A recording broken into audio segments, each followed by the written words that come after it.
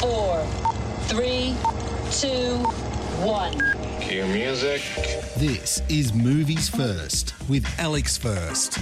Upon seeing this doco, I fell in love with Suzi Quatro all over again. And Quatro wasn't a stage name. She was born Susan K. Quatro. Growing up, she was the it girl for me, this sexy, dynamic bass player and singer with that gravelly voice, all dressed in leather. I loved songs like Devilgate Drive, 48 Crash, The Wild One, Stumblin' In, and If You Can't Give Me Love. We learn a heap about her and her family and music ties in this well-made documentary.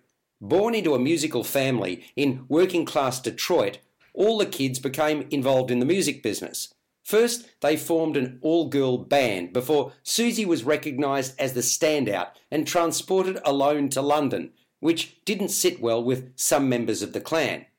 With talented people all around her, Can the Can became her first number one hit in 1973. Others followed, although, like with ABBA, Australia was her consistent bedrock. She was big in the UK too, and parts of Europe, but mega success in her home country eluded her. Mind you, a memorable stint in the hit television series Happy Days certainly boosted her profile.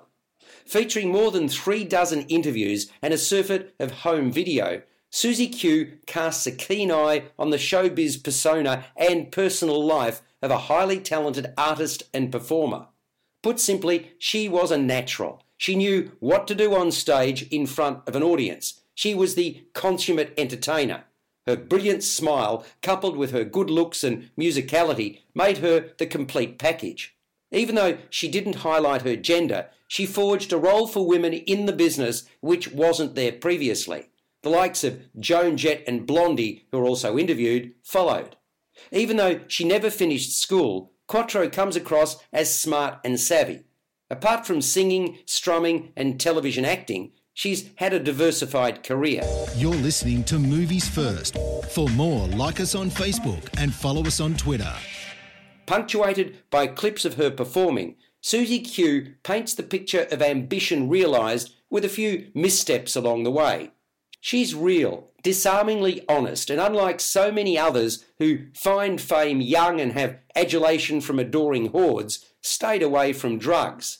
Australian filmmakers Liam Firmager as director and Tate Brady producer worked on the doco for 4.5 years on 3 continents, and it shows. Suzi Q is arguably 15 minutes too long, but is well worth seeing. There are 42 songs featured. It scores an 8 out of 10. You've been listening to Movies First with Alex First.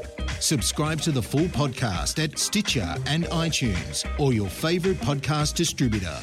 This has been another quality podcast production from Bytes.com.